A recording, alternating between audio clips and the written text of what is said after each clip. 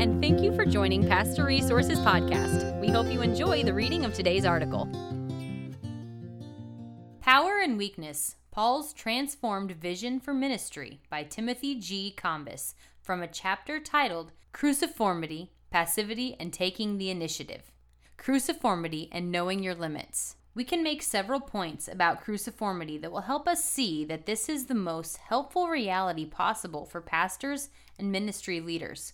First being, a person claimed by the cross means that God is pouring out resurrection life on me to renew the image of God in me. Romans 8:29, 2 Corinthians 3:18, Ephesians 4:24. That involves God's transforming me into a true and renewed human in the image of the Son of God, a human who is enjoying life in God's good world according to his original design.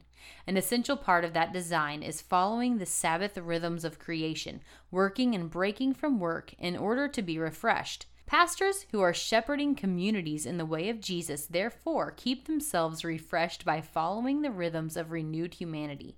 Sundays are work days for pastors as they lead communities in celebration of our identity in Christ.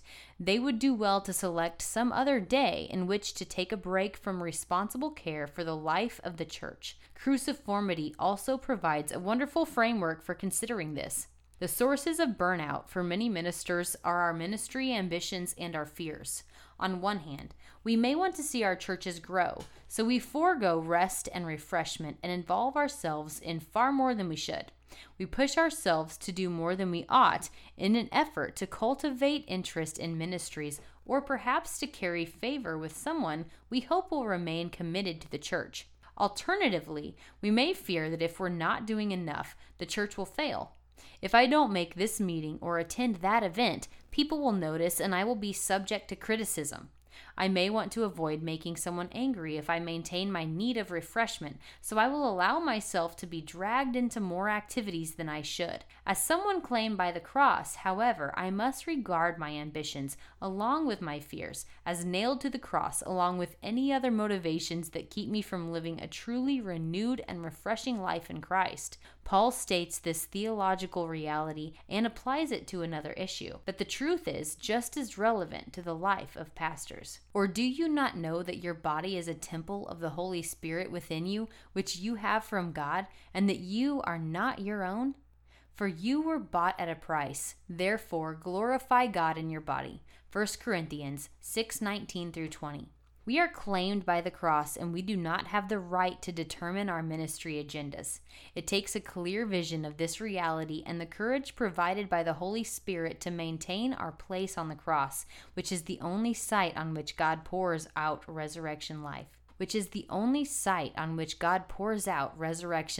Glorifying God in our bodies involves living in such a way that we are enjoying God's sustaining power that is renewing us in the image of Jesus Christ. Preaching and teaching on the centrality of the cross will also provide a framework to help congregations see the rhythms that pastors have set in their lives. Cruciform pastors are dependent on cruciform churches to give themselves fully to the life of the community so that they can relieve pastors of having to do everything. And if there are community aims and desires that go unfulfilled, that will have to be a reality that pastors and churches accept. Just as an individual pastor's ambitions and fears are nailed to the cross, so too are the ambitions, fears, and demands of a community. Some programs or dreams may go unfulfilled, but as long as people are taking care to cultivate renewed human patterns of life in order to be recreated in the image of God's Son, then so be it. Cruciform ministers will learn to know their limits and study their own lives in order to keep themselves in places of refreshment. This will keep us in places of humility. We are not the builders of the church. That task is God's and God's alone. We are agents of His grace and love in the life of the church, but the responsibility for holding on to God's people is His. The church has one Savior, and it's not us. Maintaining this place of humility flows directly from a cruciform identity.